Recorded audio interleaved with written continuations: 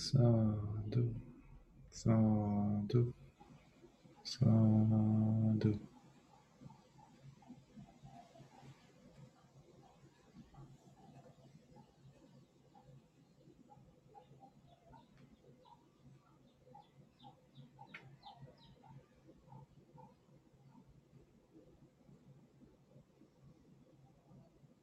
Each moment lived with mindfulness is a moment lived authentically.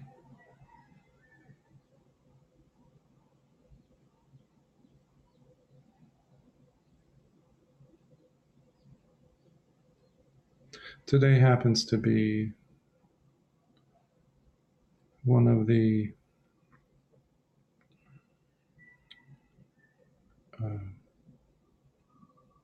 it's a Sutta exploration weeks. So, and it happens to be one of my favorite suttas. I know I've said it with many suttas prior, but this one in particular,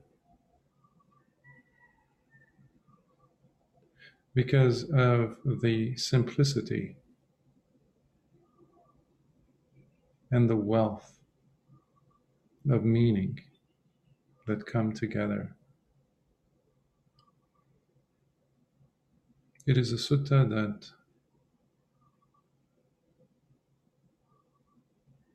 brought me here in my life, because 30 years ago or so, I was very much into Zen Buddhism because of its simplicity and being so sharp, so real, so authentic. Until I came across this sutta, which is the Bāhiya Sutta from the Udāna.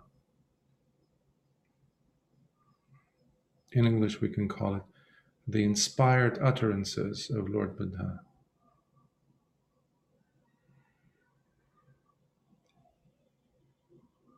And it was very much Zen for me. And I was like, wait a minute.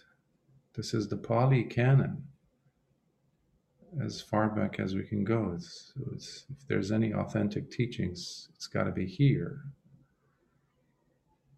But I thought such novel ideas came around 500, 600, 700, 1,000 years after. But here it was. Here it is.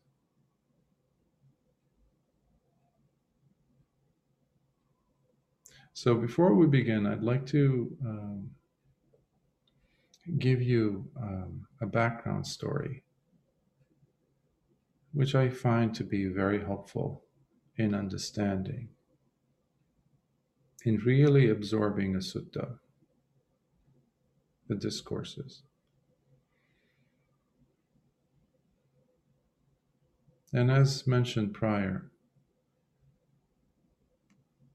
please put your intellect on the shelf. Allow your hearts to open. Take in the teachings that are found within these suttas.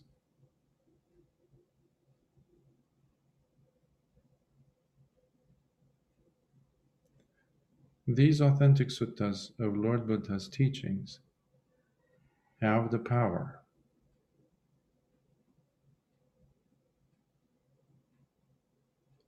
to transform one's life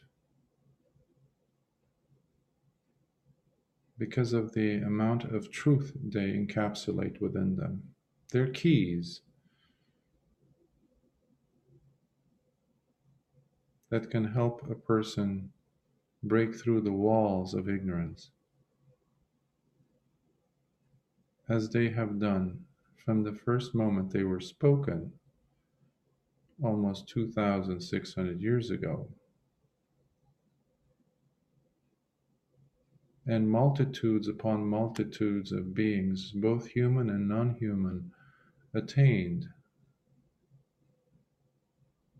one or more stages of awakening, including arahantship, just from the mere fact that they were listening with their hearts.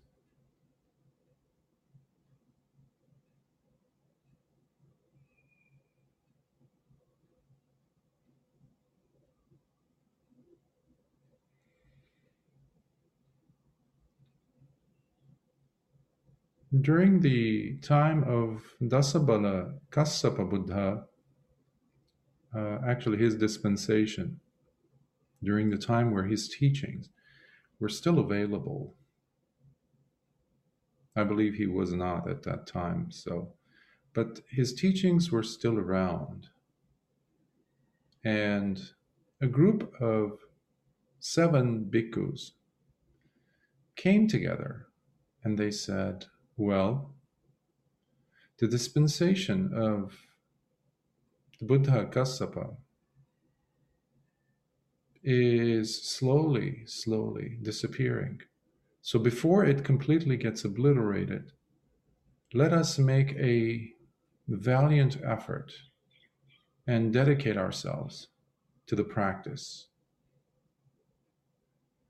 And they decided to go up on this hill, a mountain. Basically, it was a huge boulder.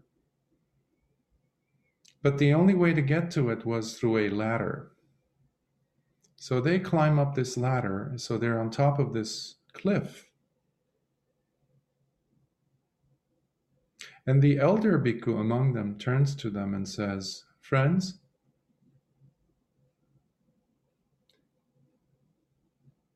if you don't have the heart, please, I advise you to go back down and stay there, because I'm going to drop the ladder, which connects us to everything else, which connects us to the villages, because once the ladder is gone, we're stuck here. There's no way of coming down unless you jump and you'll die. And all 7 of them strongly affirm that they want to stay there until they attain arahantship, or until they taste the Dhamma, any of the stages of awakening. And once the elder bhikkhu realizes that they mean business, he drops the ladder. And they sit with so much adhitthana, so much energy, so much dedication, putting everything that they had learned into practice. This was it for them, because they only had a limited amount of water, because they couldn't have food with them. And now they could not go back to the villages for their pindapada, for their alms rounds. That was it. So their time was running out, and they knew this. And within, I believe, the 5th day, the elder among them attains arahantship. And as an arahant, there's 2 kinds of arahants, roughly speaking. One that upon awakening, they do not have any added psychic powers. And then there's the other kind of arahant that does. These powers come to them, having worked on them, having had done basically their paramis in the past. So this arahant, now one of the 7, becomes compassionate and wants to go and get food for them. So he flies, he goes and gets food for them. And he comes and delivers to them and says, friends, I have brought food.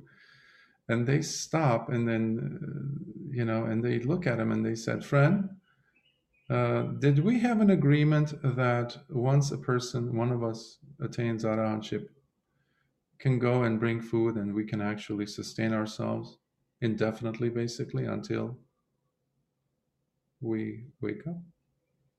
And he says, no. So he says, we're not going to touch that food. That's not why we're here. So their resolve is that strong.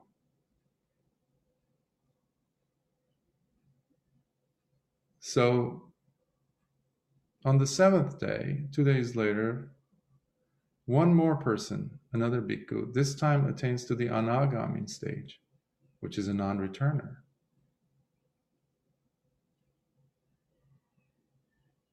And now we have the 5 left. And they struggle and struggle, but their food, their water runs out, and eventually all of them die, having done their best. Now, the Arahant, obviously, at the moment of death, he goes into Parinibbana. The second one, who attained Anagami, was born in the Suddhavasa pure abodes. That's where Anagamis are reborn. There's 5 realms, but this is only a realm that these 5 are realms where only Anagamis can be reborn, no one else. Because from these realms, they attain arahantship, either at landing, during, or when their time runs out at the pure abode. Basically, they will never fall back from that realm, those realms. So this Anagami bhikkhu, who is now a Brahma god, always scours the universe to look for his 5 companions who have yet to attain. So he took it upon himself to actually guide them when the need was there. Meanwhile, all 5 of them had been reborn in different realms of gods, but not in the pure abode. So eventually, one after the other, they start showing up in different time periods. But because of their merits, they are reborn at the time of Lord Buddha. So, one of the 5 happens to be this young little boy who attained arahantship at the age of 7. His name was Dabba. Dabba is, and we're going to see, because Bāhiya ends up being one of this 5, by the way, about whom the Sutta is going to be covered today. So Dabba was, his mother was having a very difficult labor with him. She was pregnant with him, but during her ordeal, she dies without the baby, the fetus, coming out. So her family thinks that, oh, she died, so they're very distraught and heartbroken, and then they say, oh, the baby died with her as well. So they take her to the cremation, and they pile up this huge, substantial amount of wood to burn her with. And as she is being burnt, at that moment, the fetus comes out. And everyone jumps in and saves the baby. And that was Dabba, who in about 70, and Dabba means substantial, pile of wood, substantial wood. That's what Dabba means. And at the age of 7, as Lord Buddha was going through the land of the Mallas for Pindapada, for his alms round, the 7-year-old Dabba turns to his grandmother, who was now his caretaker, and says, "Grandma, I want to become one of them. I want to be in robes. I want to be like them." The grandma looks at him, looks at the Lord Buddha, and then takes him to Lord Buddha and asks if he could become a novice. And Lord Buddha looks at him, sees the potential, and calls over one of the bhikkhus and says, "Shave his head." Make him a novice. Give him the ordination. And as his curly hair were being shaved off, the first strike of the razor, Dabba becomes, well, he tastes the fruition of Sotapanna. With the second strike of the razor, he attains Sakadagami fruition, which is once returner. With the third strike, as his curly hair were coming off, he becomes an Anagami, non-returner, fruition stage. And the commentaries say that before his hair was completely shaved off, as his preceptor was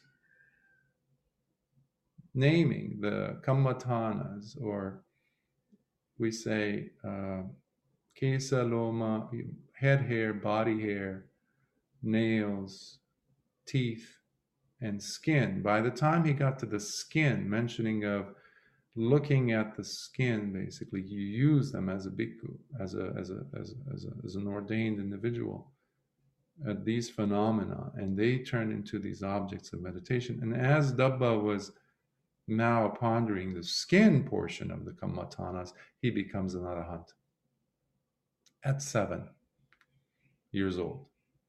So this was one of them, one of the 5.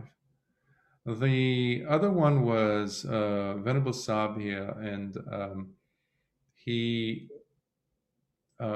if you recall, the Brahma god, their elder from the Suddhavasa, he appears in front of Venerable Bāhiya and puts about 20 riddles for him to figure out. These 20 riddles take him eventually to the Lord Buddha, and who answers them, and then he becomes a bhikkhu there, and then through his arduous practice, he becomes an arahant as well. And then we have the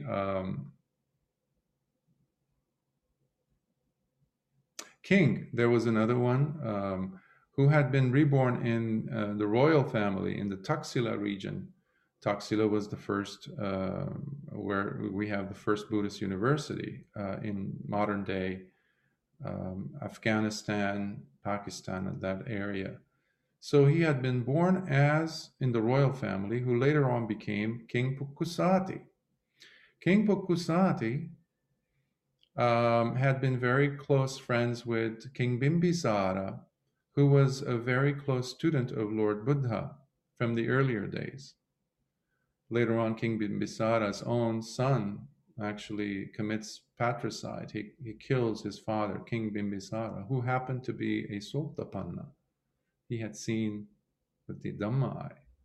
So in their communications, in their correspondences, one day King Bimbisara, because he's so full of faith in the Dhamma and the Buddha, he mentions the Dhamma in his correspondences to King Pukkusati, who immediately drops everything and goes into meditation, and he attains the first jhana.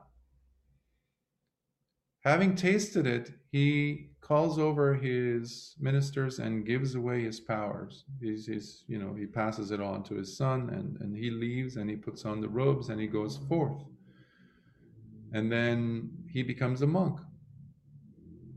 And the Buddha knows this, and he goes to this potter's shed, a place where King Pukkusati had been on his journey to go and see Lord Buddha. And we have this beautiful encounter between both of them in the Dhatu Vibhanga Sutta. And at the end of the sutta, we see how King Pukkusati, who's a venerable now, he becomes an anagami himself. And then as he goes around taking, having to get certain items, he dies. He is attacked by a wild animal. So, and then we get to Bāhiya. Bāhiya had been reborn as in a family of merchants in the area called Bāhiya, in fact. and he was involved in business, import, export, international business. So he would be on ships a lot of times. So one day, as he is going to what modern day is the island of Sumatra in Indonesia, his ship gets into this huge thunderstorm, and the whole ship basically is in shambles, and everyone dies except for him. So he becomes a castaway, and he gets beached onto this area, which is right above what we have today as the city of Mumbai in India, which is on the western side of India. And because he loses everything, including his clothing. So he looks around and he finds these pieces of driftwood, dry driftwood, and he attaches them together with some vine, and he puts them around himself as like a sarong, as a makeshift skirt, if you will, to protect himself and to look decent.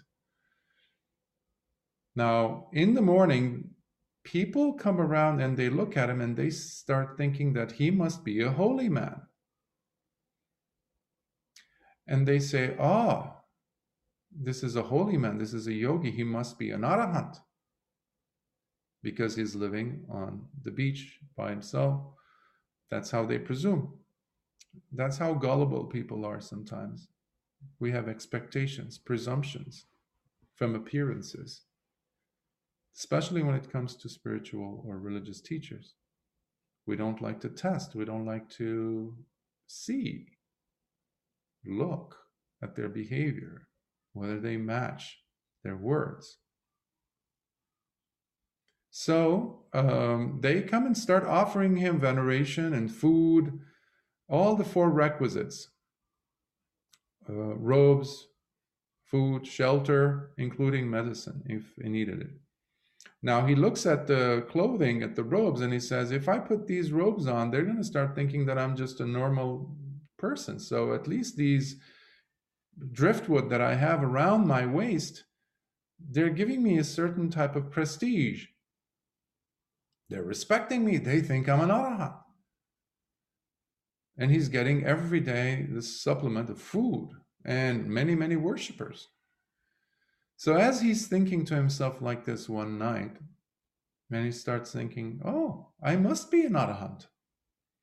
At that moment, that Brahma god, one of his previous companions, the one who became the Anagami on that cliff top, realizes with his mind what Bāhiya was thinking. And he says, he's conceited and he has false pride. So he appears in front of him and he says, Bāhiya, not only are you not an arahant, you're not even close to be on the path of arahantship. And at that moment, Bāhiya says, because the Brahma appears in full glory with the radiance in front of him. Some of the commentaries say that it was his mother from a previous life, but that's not the accurate description, because it's one of his companions, meaning one of the companions, the other bhikkhus from Lord Kassapa, Buddha's time, his dispensation. So that's the background of Bāhiya. And then when the Brahma god asks him, says these things, he says, Bāhiya has the humility, at least, to turn and say, well, are there arahants now in the world today? And the Brahma god says, yes. North of here, he says, in the land of Savatthi, in a place called Jeta's Grove, there is an arahant, a perfectly awakened Buddha right now, who is teaching. He's an arahant, and he's teaching the way to arahantship. The moment the Brahma god disappears, Bāhiya starts running in that direction. And it is about 120 yojanas, they say, or 1,200 leagues. So basically, it's close to 1,000 miles distance, which he runs. And they say that he only took a short rest at night whenever he reached his destination. But he was able to reach it because of his enormous amount of merits and paramis that he had, because he didn't stop for food, and that's not natural. But his faith and adhitthana were so strong that he was able to make the journey, which we'll discover during the sutta. So, and then we have the final bhikkhu that we or person from the original group of 7, and that is Kumara Kassapa, who was also a bhikkhu at the time of Buddha. He was one of his bhikkhus, his sangha members, but his students. And again, the Brahma god, the original Anagami from the group, appears in front of him, and he gives him a riddle again, this time a 15-point riddle. And that is what we see in the Vammika Sutta, which is the anthill simile, which I think we need to cover at one point.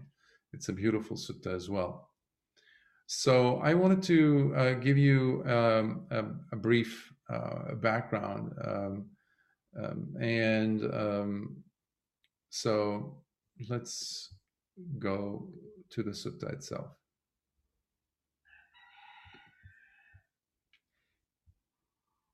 So this sutta is from the Udāna. It's the main Nikaya is the Khuddaka Nikaya, or the minor collection of discourses.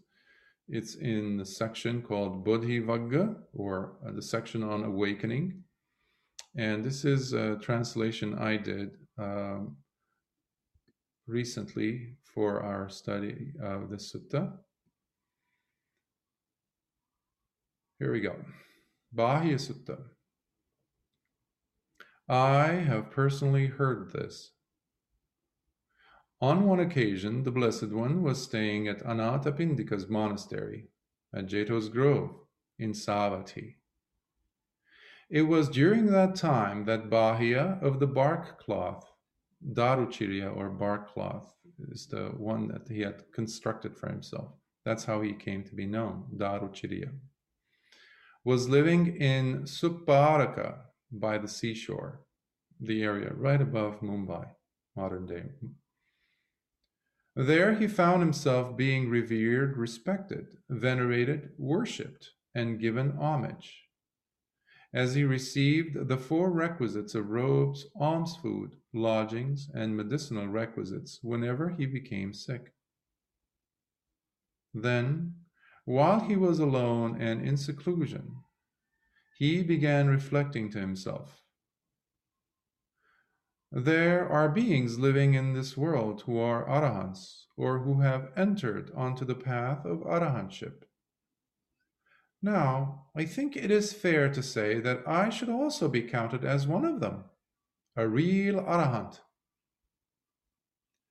Then, a deva who had once been a companion in the holy life of Bāhiya of the bark cloth, becoming compassionate towards him and desiring his welfare, and knowing with his own mind the thought that had arisen in Bāhiya's mind, appeared before him in his divine radiant glory, and immediately said this to him: You, Bāhiya, are neither an arahant, nor have you entered onto the path to becoming an arahant. You are clueless when it comes to becoming an arahant, nor are you engaged in the types of practices that could get you to become an arahant. Then please tell me who and where in this world, with its devas and humans, are the true arahants, or have entered onto the path to arahantship. Bāhiya, There is a city in the northern country named Savatthi. It is there where the Blessed One, the Arahant, the perfectly self-awakened one, is living now in Jeta's grove. It is he who is truly an Arahant, and he teaches the Dhamma that inevitably and directly leads to Arahantship. Now, this term here, the perfectly self-awakened one, in Pali the term is Samma Sambuddho or Samma Sambuddha, as compared with Pacceka Buddha.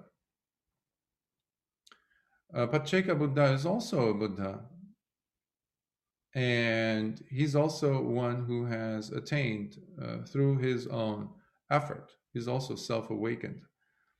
But usually when we see the term Samma Sambuddha, we also see in the mention of this Deva that he teaches.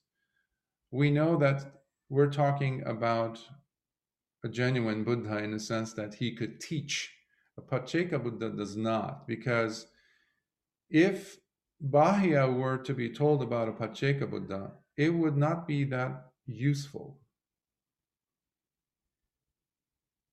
And that is why we always venerate the Samma Sambuddhas.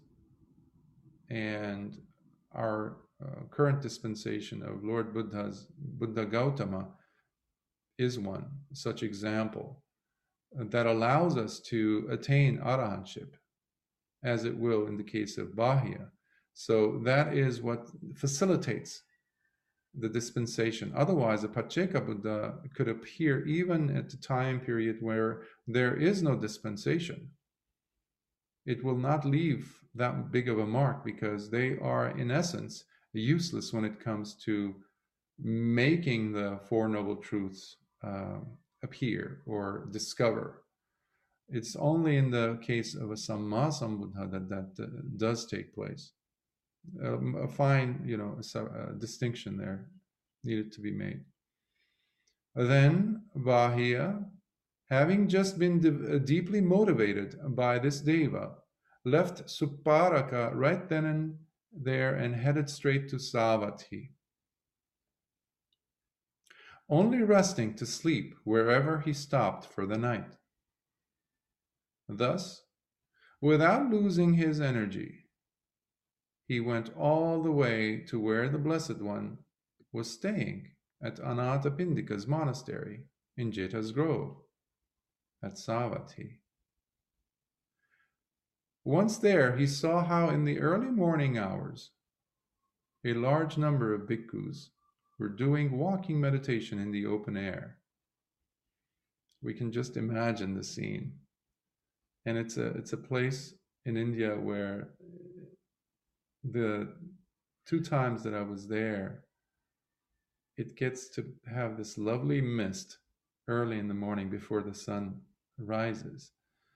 And you have monkeys running around. And just imagine, it was a vast complex. And these bhikkhus who were walking, doing their chankama, their walking meditation, while other groups of bhikkhus had gone to the village for their pindapada. It must have been such a sight. Now, remember, Bāhiya was running non-stop. I mean, except for his those breaks in where he actually took some rest, slept a little bit, but he was running. He was not stopping from one point to the next. So he was very restless. But that must have actually been one sight that he was shocked by, one can assume. A wonderful sight. And by going straight to them, he said, "Venerable sirs, please tell me where the Blessed One, the Arahant, the perfectly self-awakened one, is to be found. We want to see the Blessed One, the Arahant, the perfectly self-awakened one.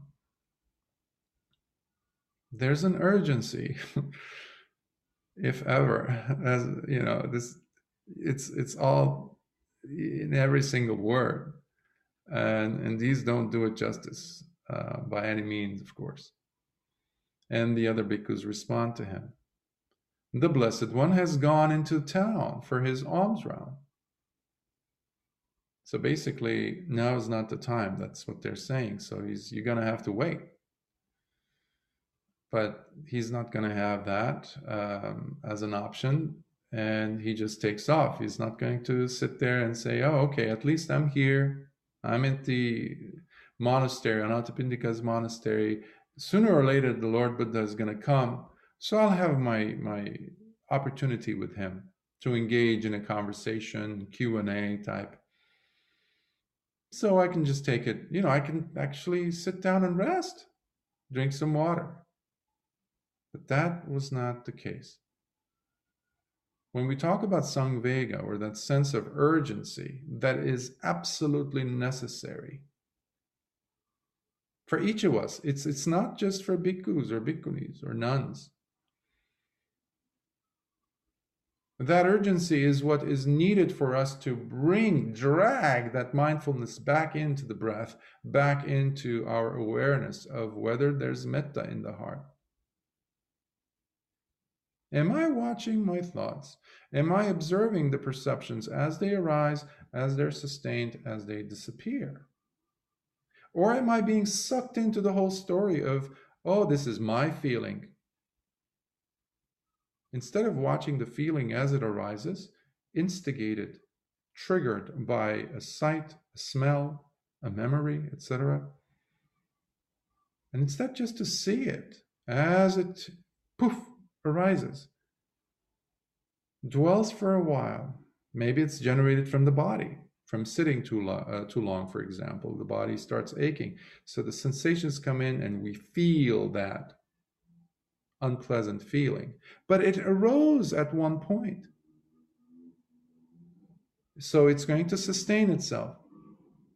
But am I engaged? Do I have a relationship with this feeling as this is my feeling? Or it's a feeling that arose. It's the truth of the moment. It's the Dhamma of the moment.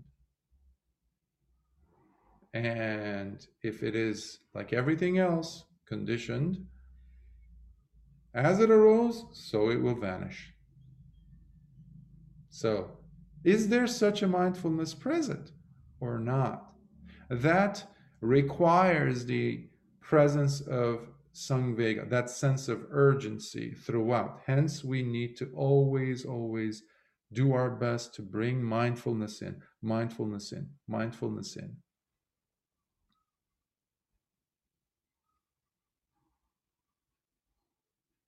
So that requires tremendous amount of determination to make sure it's present. The ingredient of Samvega, the urgency, is there in every moment lived.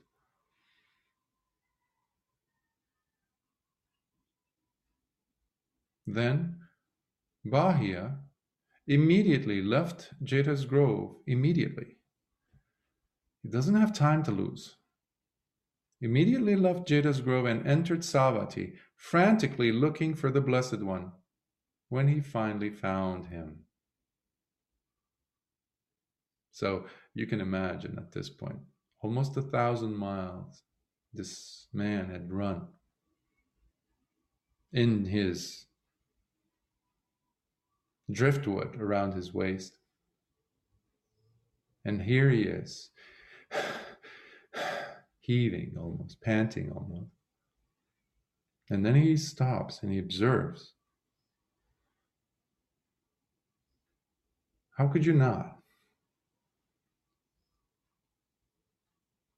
He, in witnessing the great teacher go for alms, he saw him serenely contented, inspiring cool tranquility, majestic in his demeanor,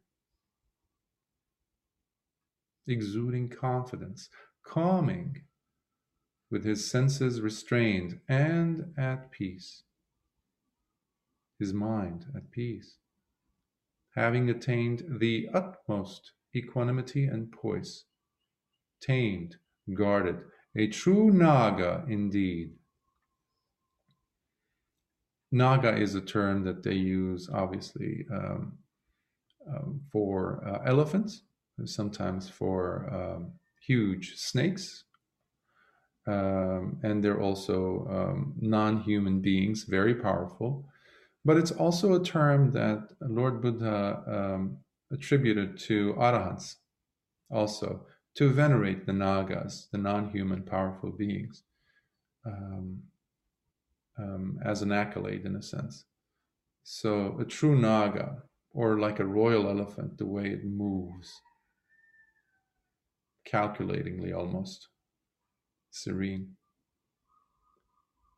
Approaching the Blessed One with trepidation, Bāhiya finally reached him as he threw himself to the ground with his head at the Blessed One's feet and exclaimed, "Teach me the Dhamma, O Blessed One!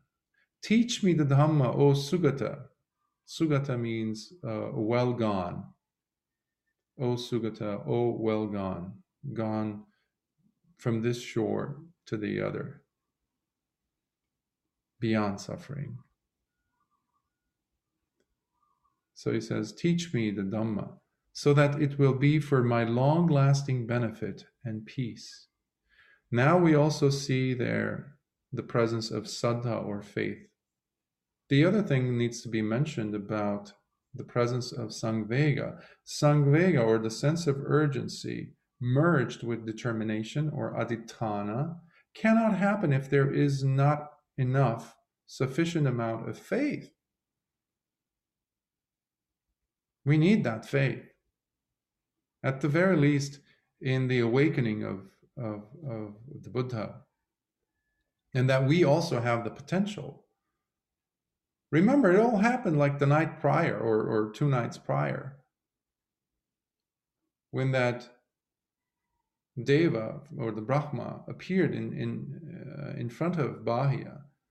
That was enough to generate all the merits that he had worked on in previous lifetimes. He recognized something. This was it. And he was not an arahant yet. All that sense of despair on that cliff top from eons earlier came up, welling up. And we see that in him beseeching Lord Buddha to teach him. When this was said, the Blessed One replied, "This is not the time, Bāhiya. We have now entered the town for alms." When I read this years ago, almost 30 years ago, I was like, wow, the man came all this way. Come on. Give him something, in a sense. And the Buddha had a way of if he didn't want to say something, he would ask, or he would say no, depending on the context, of course. So this number 3 is very crucial, 3 times being asked.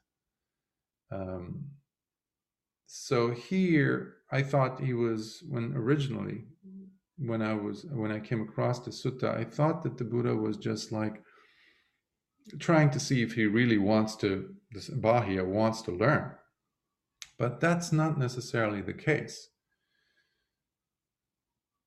If we have any understanding of the suttas and how the Lord Buddha taught, he would always look at the capacity of the mind of this person, their potential.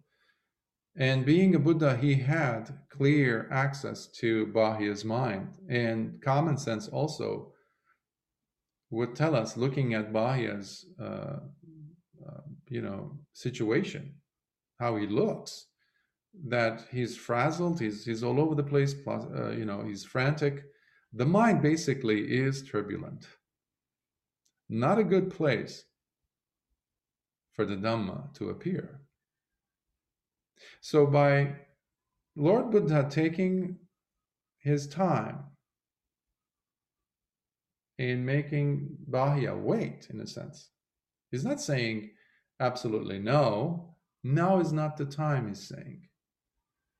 And the Buddha never lied. He never spoke anything that was false. Here is another example. And a second time, Bāhiya said to the Blessed One, "But, Lord, it is so hard to know for sure what dangers may lie ahead for the Blessed One's own life, or what dangers there may be for mine. Teach me the Dhamma, O Blessed One. Teach me the Dhamma, O Sugata, so that it will be for my long-lasting benefit and peace." He's in turmoil. He's in dukkha. He's suffering. The mind, meanwhile, is slowly starting to settle. And a second time, the Blessed One says to him, "This is not the time, Bāhiya. We have now entered the town for alms." So he had the bowl in hand and he was going from house to house. And there was also a row of other bhikkhus behind Lord Buddha, of course. So Bāhiya is there on the ground beseeching Lord Buddha to receive some teachings. And a third time, Bāhiya said to the Blessed One, "But it is so hard to know for sure what dangers may lie ahead for the Blessed One's own life, Lord, or what dangers there may be for mine. Teach me the Dhamma, O Blessed One. Teach me the Dhamma, O Sugata, so that it will be for my long-lasting benefit and peace." Here we see Lord Buddha seeing that it is opportune, it is the perfect time, because Bāhiya's mind has now become collected. "Then, Bāhiya, you must train yourself thus. When seeing something, there will just be the seeing. When hearing something, there will only be the hearing.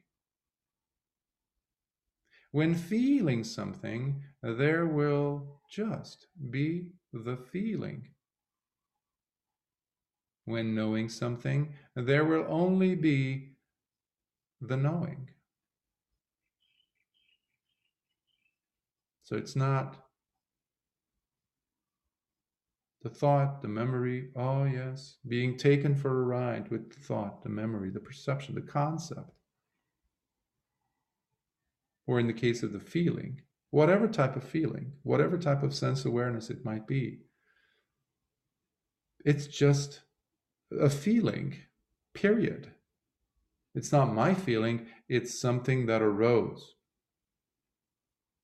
So your awareness is not colored by that feeling or by that thing that you just heard, the sound or the sight. You're not being taken for a ride. The thing that you saw has left the scene in a sense, yet the mind is still dwelling on it, concocting new images. That's what sankharas are. Concoctions, mental concoctions.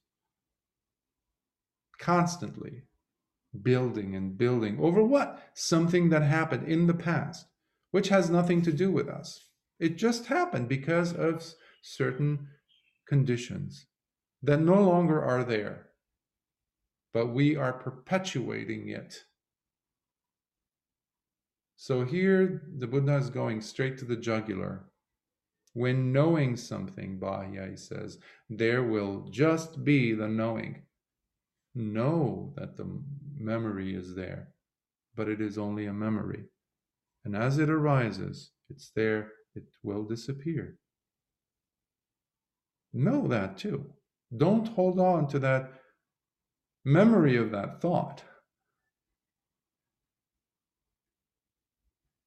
Same with sensing or feeling something.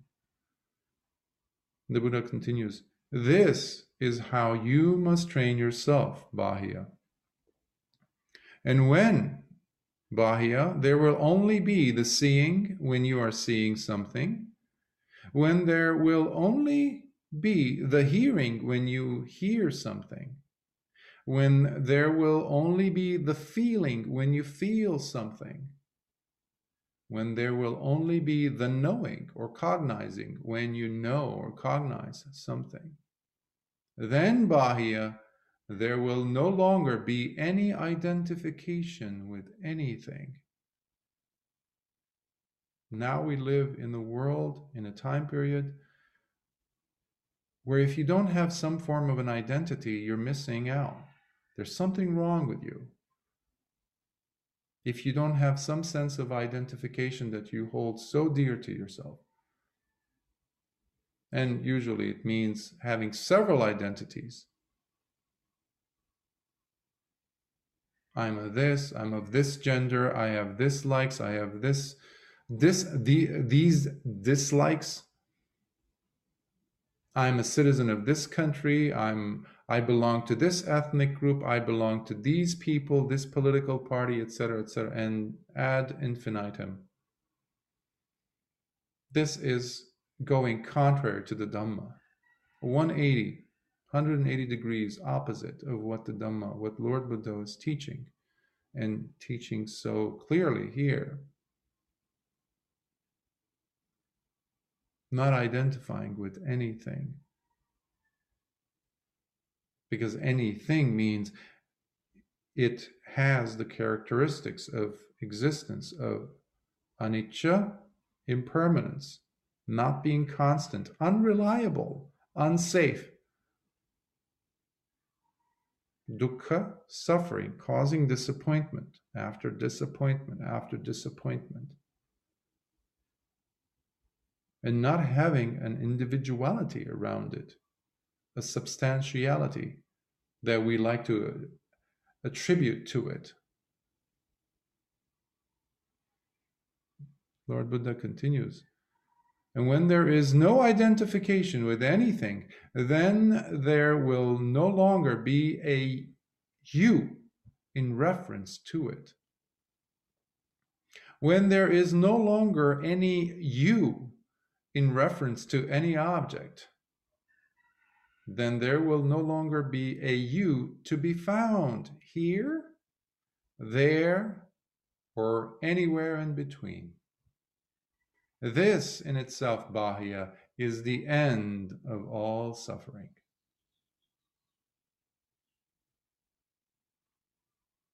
If this is not the Dhamma in a nutshell, I don't know what is. So beautiful. When I read this, I thought, wow, Zen before Zen. It's there. This is coming from the Udāna. This was there in the first council. This was not an added book of the Khuddaka Nikayas. This is one of the original books within the Khuddaka, or the minor collection of discourses. This was chanted by Venerable Ananda.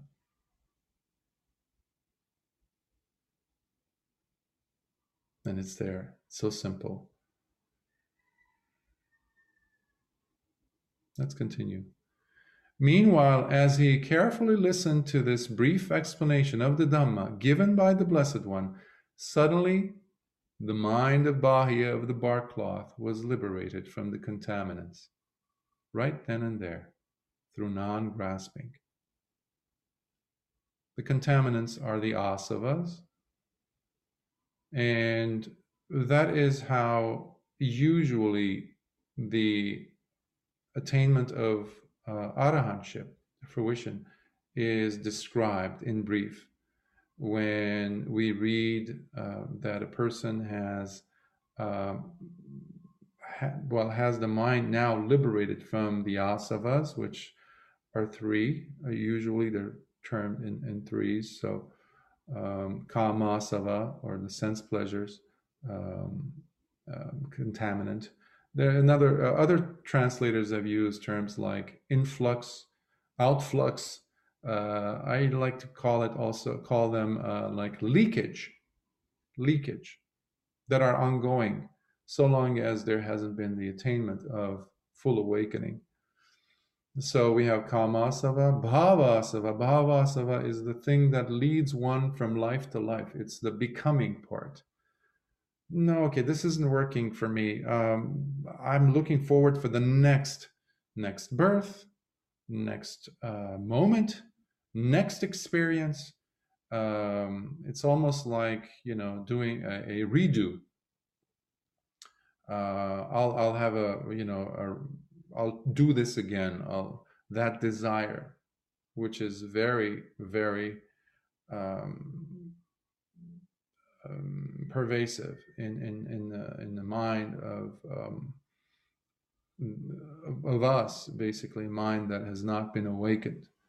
And then the third one is the avijjasava, which is the ignorance, and that is also the last sangyojana, the last fetter, ignorance, out of 10.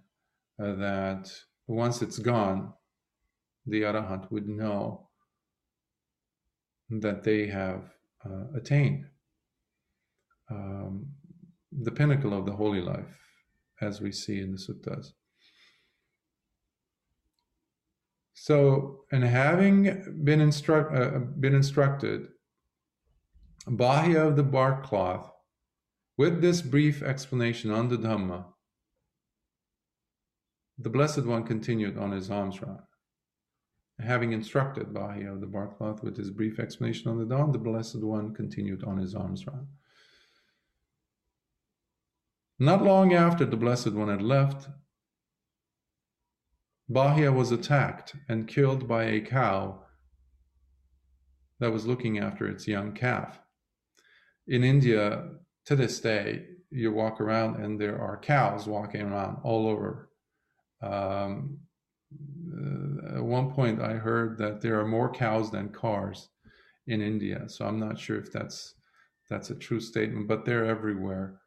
And Bāhiya, like earlier I mentioned about Pukkusati, who attained Anagami, he was also killed by a cow.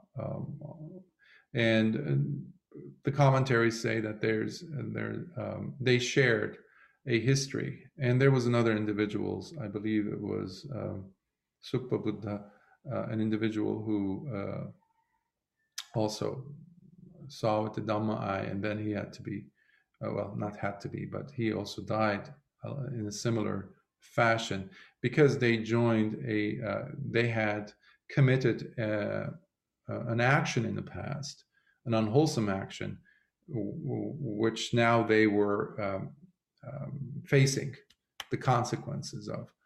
So here Bāhiya was, meanwhile Bāhiya, because he was in such a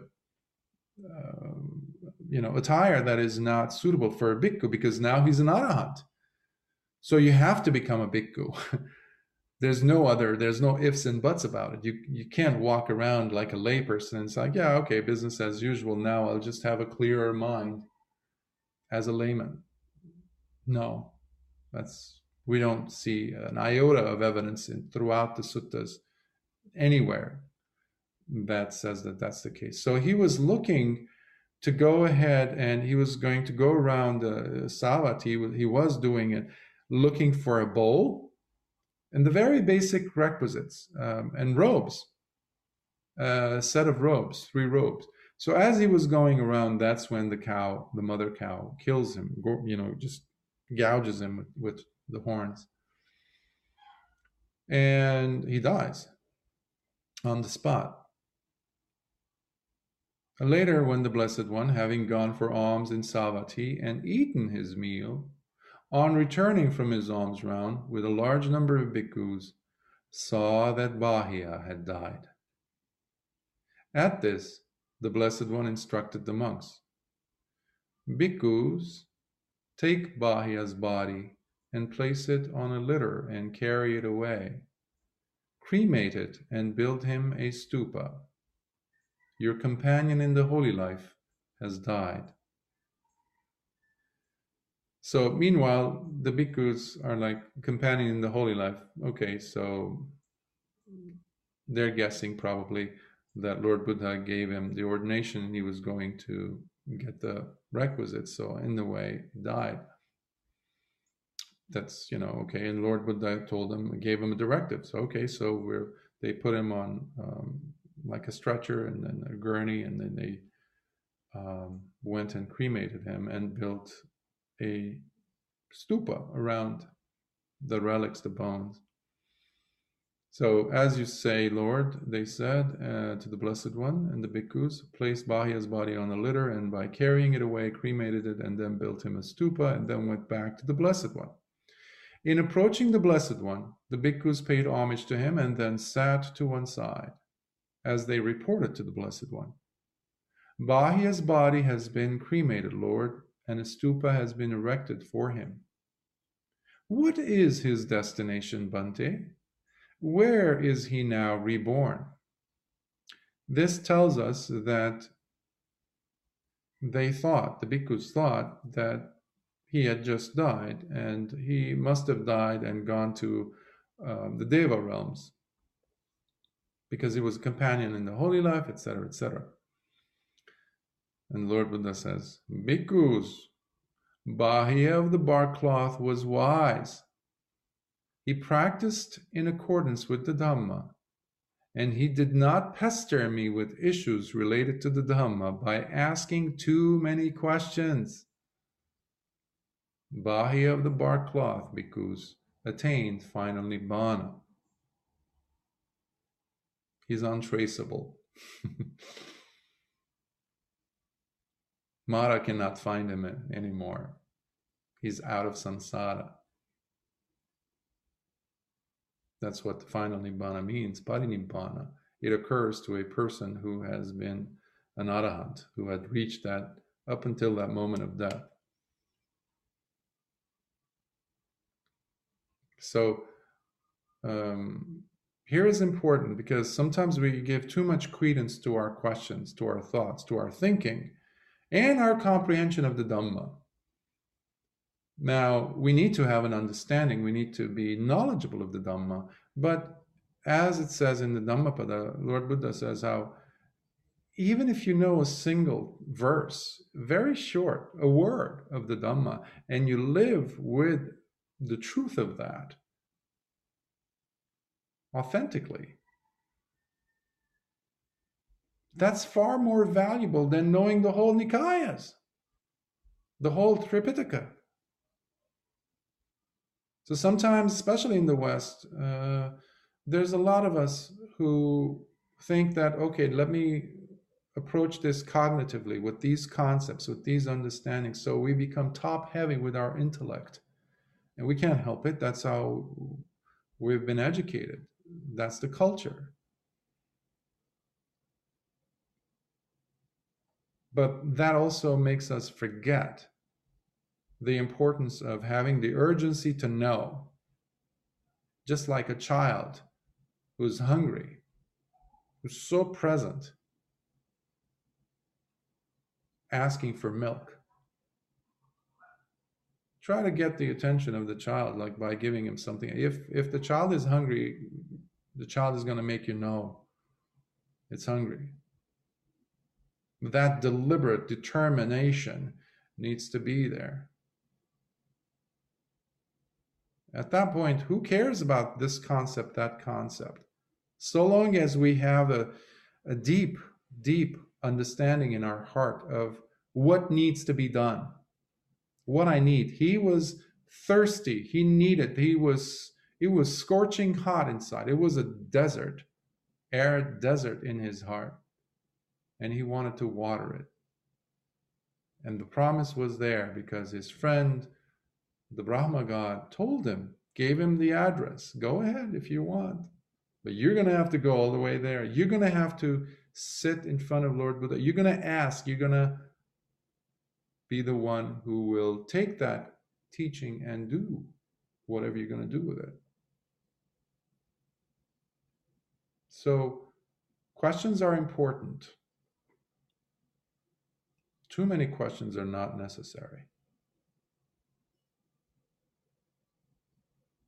Then, to commemorate the significance of this event, the Blessed One exclaimed, and this is what makes it part of the Udāna, the inspired utterances. This is this section. where water, earth, fire, and wind have no footing, where the stars do not shine, nor the sun is seen, where the moon does not glow, and darkness is nowhere to be found. And when a sage, a holy person with true wisdom, realizes this for himself, then one is finally liberated from both the form and the formless, from both pleasure and pain. Sadhu. This is what I like to share with you today. And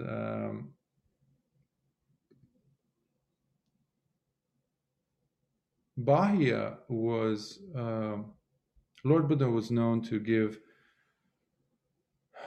superlatives, the 80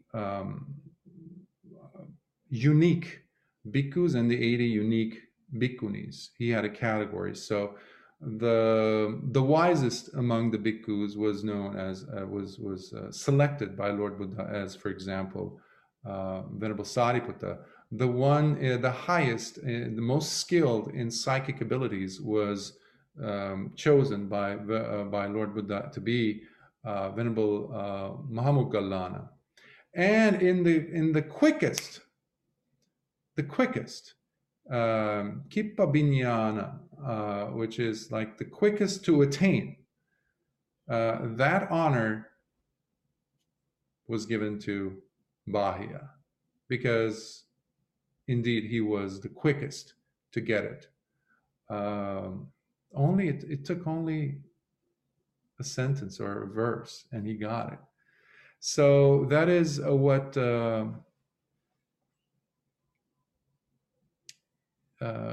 we have to inspire us, to encourage us, to help us push through ignorance with determination, persistence, effort, understanding, and putting it into practice. How much do we put into practice? Because we're always seeking for that perfect teaching from the Dhamma. If I can just get that formula, I know I'm looking for it. If I can just get that question answered, I don't know what the question is, by the way, but if I can, I'll know it when I see it, type of a thing. The mind plays all kinds of tricks. Let's not be fooled any longer. And that is the invitation made by Venerable Bāhiya, Daruchiriya, Bāhiya of the bark cloth from 26 centuries ago. And I will pause here and ask if there's any questions, sharing of thoughts, comments, etc. Please come on forward and speak. I can't see hands. Thank you for your talk today, Bhante. A lot of what you said today came from the commentaries, the background material, the things that made it very helpful for us to set the scene and to understand the background of, especially the monks on the cliff, which I had never heard before. And I understand that you can read the commentaries because you speak Pali. In my explorations, it seems that there aren't that many of the commentaries translated yet into English. So I'm wondering, especially with this one in particular, there was such a long story which seemed to cover a lot of different suttas and different people. Is this one of the commentaries that's been translated to English, or have you simply read the Pali? Actually, I've used sources from the Burmese, from the Burmese teachers, specifically from Mingun Sayadaw and also Mahasi Sayadaw, who were the carriers of the Tipitaka, in a sense. They were given those honors in the Sixth Council, where, there's, I don't know if you know this, but there are these very demanding examinations that individuals participate in. So Venerables, both Mingun Sayadaw and Mahasi Sayadaw, in fact, they were, one was the questioner. Venerable Mahasi Sayadaw was the questioner meaning they would pick a verse anywhere from the Nikayas, or the Abhidhamma, or the Vinaya Pitaka, or the Suttas, and they would say, go ahead and answer. What comes after this? What comes prior to this? What was the context? What was the backstory? What was this sutta or this verse trying to say? So basically, these, yes, there were some Pali that I looked into, but the majority of it, fortunately for us, are available in English also. So you can also find them online. So you're going to have to do some digging. And also through a course of being at the feet of teachers over the course of my training and studying, those also are coming into when I give a Dhamma talk or when I'm doing any sutta exploration. So I'm trying to reach into all these resources to make them available to you. But you do not need to know Pali unless you really want to, of course. To understand the sources and what does this term mean really. This translator is using it this way, but does it really do it justice to the meaning, the context? In those instances, I really have to go back to the Pali and take it apart and then look at it also in the context, of course, and then compare the other English translations, for example, and take it in and see as a meditation teacher, as a meditator, whether this holds true. Putting this all together. And then finally, and then also think about the listener or the student of meditation today in the 21st century, whether this word that I'll be using, for example, will get the person to understand what was being mentioned here, the intention behind it. So I don't know if I'm able to respond to your question as adequately. Well, yes, you're responding well, but you say things that lead to other questions. So, for example, as you're reading, I'm looking at a copy of the Udāna by Ananda Jyoti Bhikkhu. It's online. It has the Pali and it has the English translations, and I find it wonderful to look at. Exactly as you say, I can look at his use of effluence or something and see that he actually said asava, so I know that he's not talking about defilements and other things. So it's really useful to look at the Pali, even though I only have a limited understanding, a small vocabulary in Pali words. But you referred to the commentaries being in English. If I'm going to research that, what is it I'm going to Google? What am I could Google the Udāna, but this doesn't have any commentaries in it, even though it has the Pali. What am I looking for when I'm looking for a commentary on this sutta? Good question. Each of the Nikayas, in fact, each of the books, in the case of, let's say, Khuddaka Nikaya, it has several books in it. One of them is the Dhammapada, for example. Mm-hmm. The other one is the Sutta Nipata. The other one is the Theragata, and the other one is Therigata, and this one here is the Udāna, and the final original from the original collection of Khuddaka Nikaya is the Itivuttaka. So the Udāna, each of these books basically has its own commentary. Okay.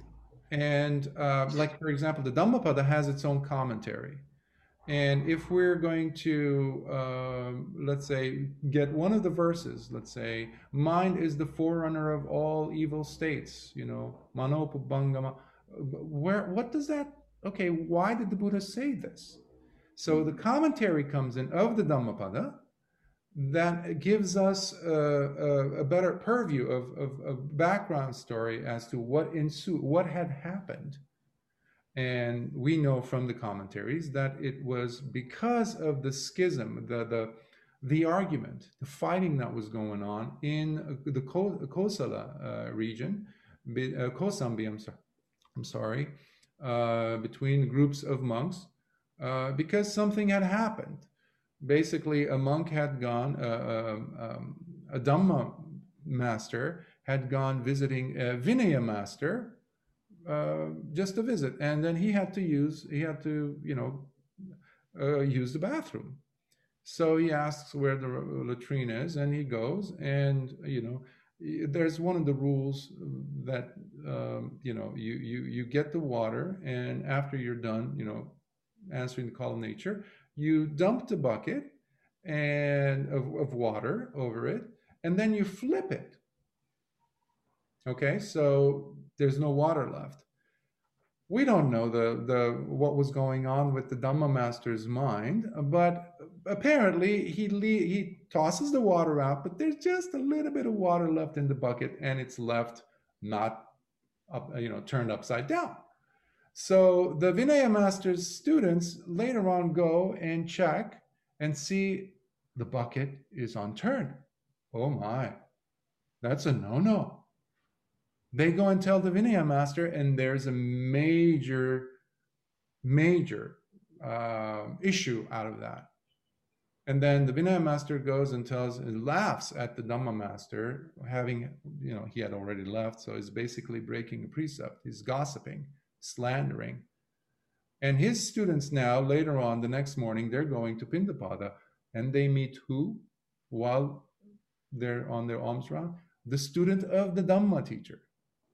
And the young students turn and say, "Oh, your teacher doesn't know much Vinaya, does he? He did this. How could he be a teacher?" And how do we know this? Because of the commentary. And most of the commentaries, they were written, unfortunately, we lost a big chunk of them, if not all of them, except for in Anuradhapura, which is northern part of Sri Lanka. Venerable Buddhaghosa, who later also wrote the Visuddhimagga, another commentarial work. He converted those commentaries. So he kind of, because there was a fire that happened, where we lost most of these commentaries. So fortunately, he had made copies, in a sense, of these earlier texts, earlier commentaries.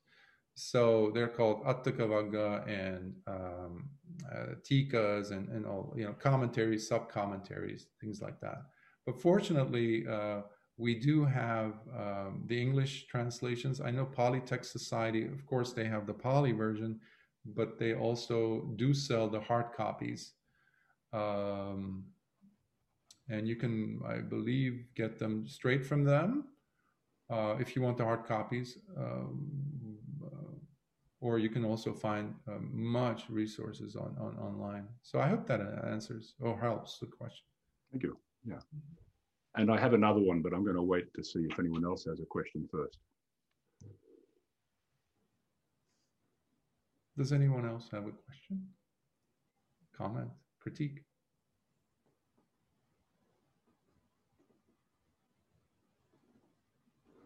Okay, so I'm going to move on to my next question. Is when I hear about the 7 monks who climbed up on the cliff and allowed the ladder to be tossed away, knowing what that meant. It meant certain death for them in a relatively short amount of time. My mind turns to the karma of that event and the intention of it. Whilst they had good intentions, the intention to reach enlightenment, to reach Nibbana, or at least some stage along the path, it's a little bit of a Hail Mary pass to go from not being a stream enterer to reaching at least one of those stages. So my thoughts are, is it an unskillful intention that they made to face certain death? Effectively, it was suicide. Their actions were causing them to die in a fairly short amount of time, probably not a very nice death, and certainly not a fast death, but certainly death. Could there be, even regardless of their positive intentions to do it in an attempt to attain arahantship, my feeling is that there has to be some negative consequences in their actions, especially for the ones who didn't reach arahantship. They committed suicide. Am I wrong with those thoughts? Wrong in the sense of the Dhamma, yes. Because we come, and why we're even pursuing this path. Because we have to also understand our own reasonings behind things. What our philosophy of life is, or philosophies, or perceptions, or directives, what we want to accomplish in life. Because in your question itself, I see another option, or options, plural. This could have been handled a little bit better, type of a phrase comes to mind from that question. Could they have used their time a little bit more wisely? Give themselves more time. Yeah. Or maybe they could have helped other people while they were on their quest for awakening. All these scenarios come up, but one thing's for sure: with every single one of these variables, one thing is guaranteed: there's a delay. Mm-hmm. There's a delay in their determination. This is a very personal path. There's an individual path. And if you remember, the elder monk out of the seven, along with the seven, actually, all seven of them, had come to the realization that the sasana is dying. The dispensation is disappearing.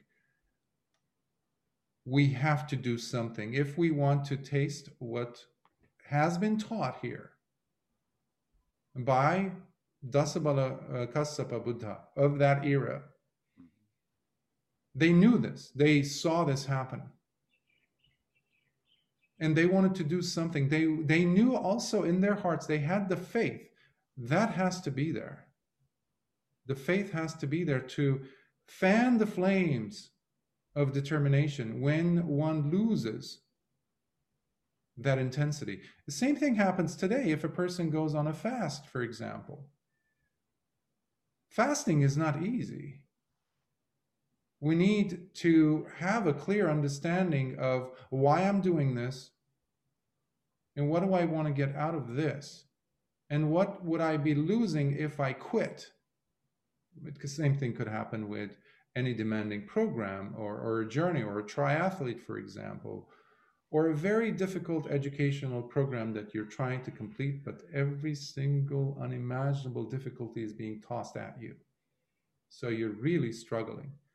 But something has to sustain the person. So that is of course, not every bhikkhu does that. Today, we don't live in Dasabala Kassapa Buddha's time. We're living in Gautama Buddha's dispensation time. And the Dhamma, the teachings, that is dying. I don't shy away from saying it. It's dying. People go and participate on retreats and do 3-month retreats. They put on the robes or remain as lay people. And they can even sustain a practice for 30, 40 years. But are they truly sustaining the teachings? Are they truly sustaining the practice? Or is it haphazardly being done? Yes, there's a regiment, there's a routine, 1 hour here every day. So I do that. I do my donations. I do this. I do my uposhatas, fortnight practice of 8 precepts or something. But what is that? Isn't that lip service? Is there the sense of urgency which demonstrates itself in a manifested way of living where the Dhamma and the attainment of the goal, because whether it's there in the crosshairs, because we have more of a dedication to eating food, to paying rent, to driving to the gas station to fill it up with gas than we have for our practice. So yes, is there some faith to maintain that routine? Absolutely. But how much of that? It's like a drop. But a drop is not going to satiate a person who's thirsty, who's dying of thirst. We need, especially when they have come to realize, and that is what we're doing here. We're trying to fan the flames to get the samvega, the urgency, to be so strong that the person can maintain the teachings in their every single breath. Can you maintain the awareness, the mindfulness of your breath on a consistent basis for 1 hour? How about a minute where you do not let any thoughts to come in and steal your awareness from that minute of being on the breath? That is the challenge. And today, I know for sure, like we all know this for sure, I would say. There's so many bhikkhus and bhikkhunis. There's so many monks and nuns. But does that mean that the dispensation is alive and well? No. There's a lot of superficiality,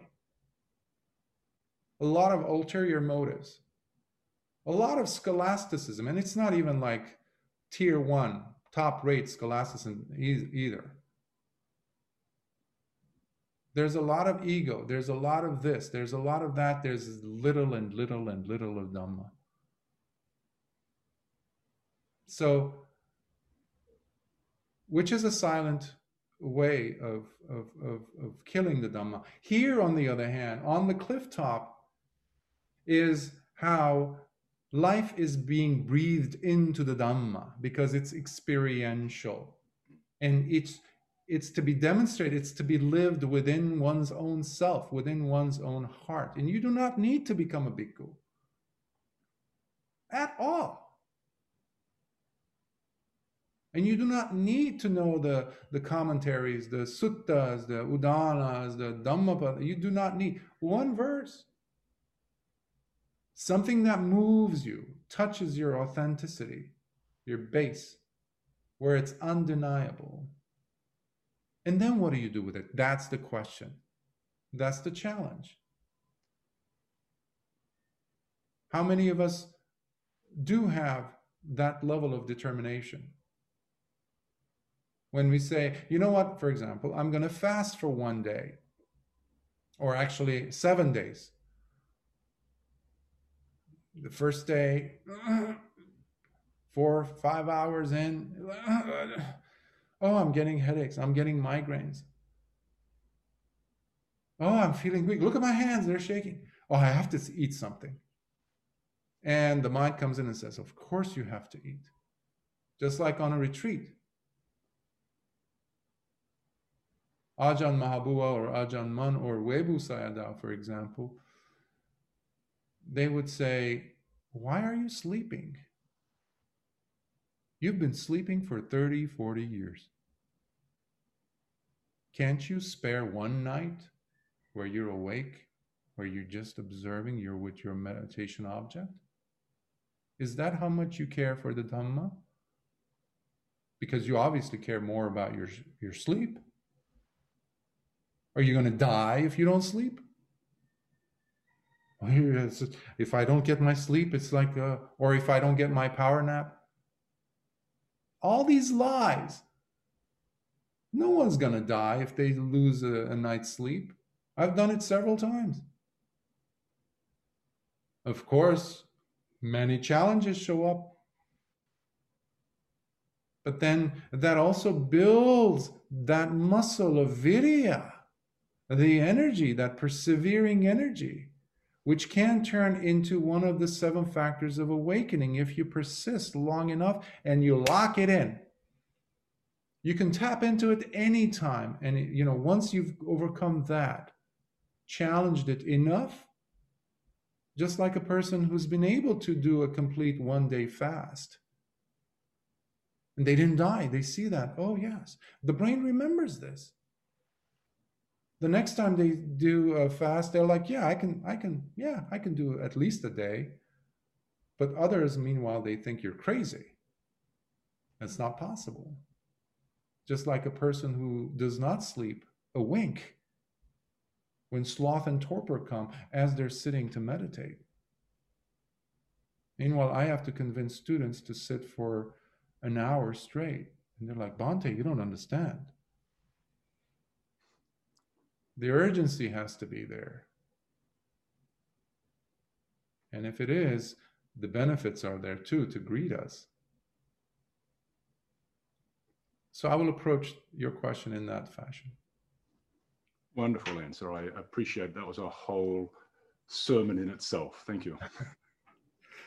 I'm glad it helped. Any other thoughts, comments, questions?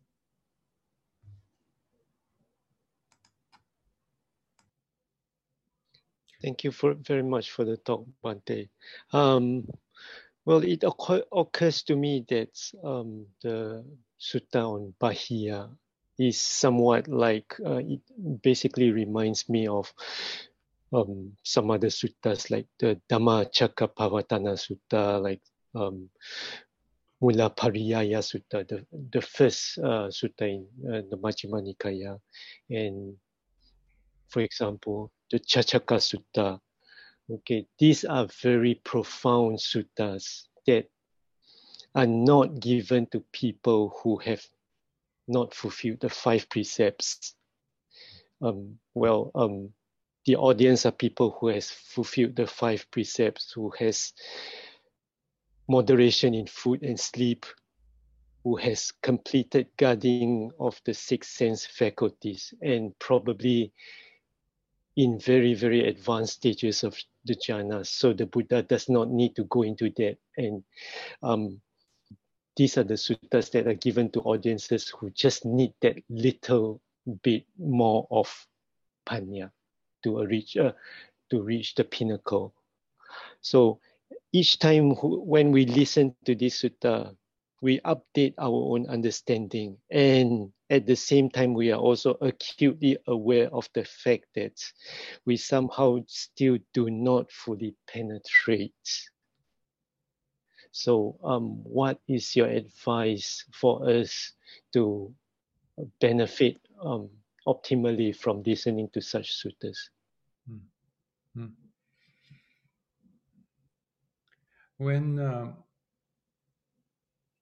When it's raining outside, there are different puddles, different sized puddles. There's different receptacles. There's empty pools, for example. There are the oceans. There's a cup, an empty cup, or a barrel like that Vinaya Master's barrel outside the latrine. Or maybe a spoon. Each of these has the potential to get its utmost capacity full or filled up by the rain. So when we are listening or reading, or in the case of Lord Buddha teaching the Dhamma, the Suttas, I try to stay away from thinking that this is for these groups versus those groups of people, because that delimits, that constricts the potential. Just like it would be very similar to saying the rain that falls, it's only falling for the buckets and not for the spoon or the ocean or the lake or the empty pool or the puddle on the road. The rain is falling, and whoever it has the necessary capacity to understand will understand as much as they're able or willing at that moment to really open up, which is why I was mentioning in the beginning of the sutta how to open one's heart and leave the intellect on the shelf. Otherwise, it will get in the way. You will not hear the Lord Buddha speaking through these words, through these teachings. Oftentimes we forget that it wasn't just human beings who were coming and listening to Lord Buddha teach.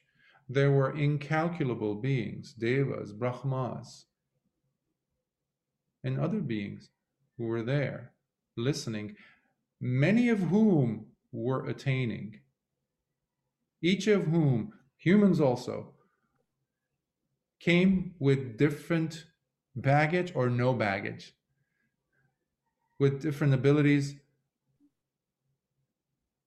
Of course, Lord Buddha would have been able to see, understand, and based on the mind of one particular person, usually that's how it was, to my understanding, and he would look at who is ready, how many people are ready, how should I approach this? He had that ability to see who was closest to attaining. And many, many suttas are found where Lord Buddha gives a discourse, and during that time, so many attain different levels. But we all have to start somewhere. So some people did come with inherent understanding, a deep, deep understanding, appreciation of the 5 precepts, for example, while others did not have those. The courtesans, for example, they didn't have sila, but you have students who were courtesans at one point or another. But they had heard one single phrase or one teaching of Lord Buddha, and all of a sudden they switched. So it's not just a person who has 8 or 5 precepts, or this is only for bhikkhus. For example, in the case of Anathapindika, when he was on his deathbed and Venerable Sariputta and Ananda went to visit him, and Venerable Sariputta gave him a teaching, and at the end, Anathapindika started crying. Ananda looked at him and said, "Oh, he must be, afraid of dying or something." And Anathapindika said, "No, Bhante, no. I'm crying because," he said, "how come we have never heard this kind of Dhamma talk?"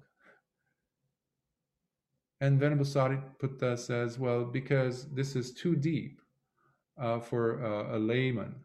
And he says, "Please, please, Bhante, from now on, I beseech you that such caliber of Dhamma talks also be taught to lay people, because there's so many of us could actually, attain higher levels." And he had attained the Sotapanna stage, fruition. So we always must presume, this is my understanding, we must assume and presume, because we don't know how much each of you have worked on your punya or your paramis in the past. Just like Bāhiya had, he thought that he was an arahant, for example, but he wasn't. But he did have enough punya. And given the vastness of time period that we're living in, and the limitless, countless lifetimes we've had, some of which we have practiced, and that's why we're here today, and not the rest of the planet joining us. So approaching the Dhamma as using the analogy of the rain has helped me to give myself the benefit of a doubt, or the capacity that, I might get this. Because today we are speaking English, we are sitting to practice meditation, we're hearing the Dhamma, but in this life at least, it wasn't that common at one point. We had to struggle, we had to sit through and overcome challenges. It's like a muscle that you need a dumbbell or a resistance weight to increase the size. So Chacakka Sutta is a wonderful sutta, as well as the Mulapariyaya and Dhammacakkappavattana Sutta, and not just them, of course, as you know, but always allowing ourselves that extra room for growth, and sometimes pushing ourselves, like in the case of the example I was earlier giving on not sleeping for one night, or sitting for 2 hours instead of one. What am I going to lose? Or doing 1 hour of walking instead of 10 minutes. Pushing the envelope. Because you will never be the same person as you were prior to doing that.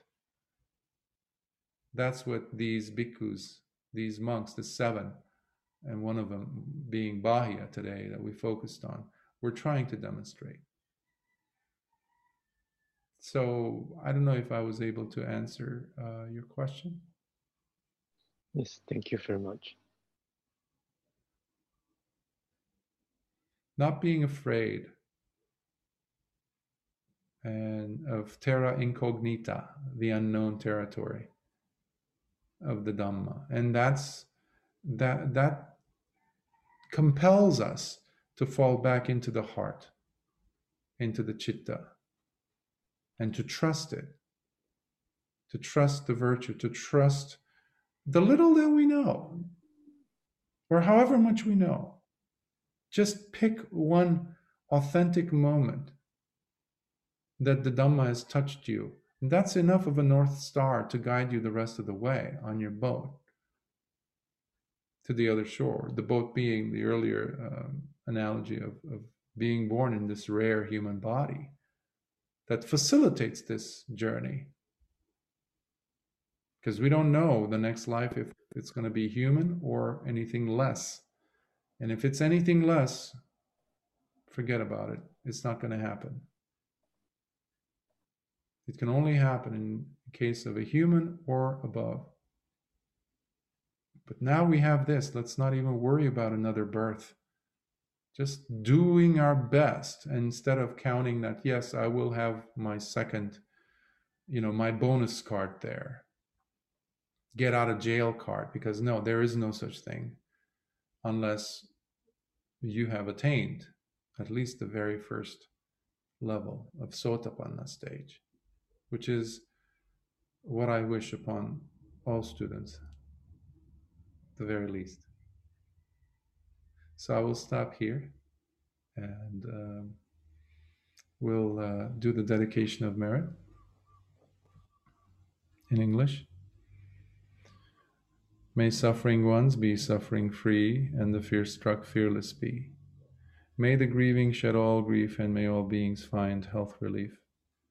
May all beings share in these merits that we have thus acquired, for the acquisition of all kinds of wholesome happiness. May beings inhabiting space and earth, devas and nagas of mighty power, share in these merits of ours. May they long protect the Buddha's dispensation. Sadhu, sadhu, sadhu. Thank you for this opportunity to touch on some of the teachings of Lord Buddha, and may it inspire you and encourage us to continue on this path and push forward despite the challenges that we encounter on a daily basis. And may you, at the very least, attain Sotapanna stage. Please see yourselves deserving of it, because oftentimes we self-sabotage. We think we're not deserving, we're not worthy, but we are, if we say we are. Please allow yourself the potential to awaken. That's why the Buddha taught us for 45 years. He believed in us. So let's believe in ourselves. So be well. See you next week.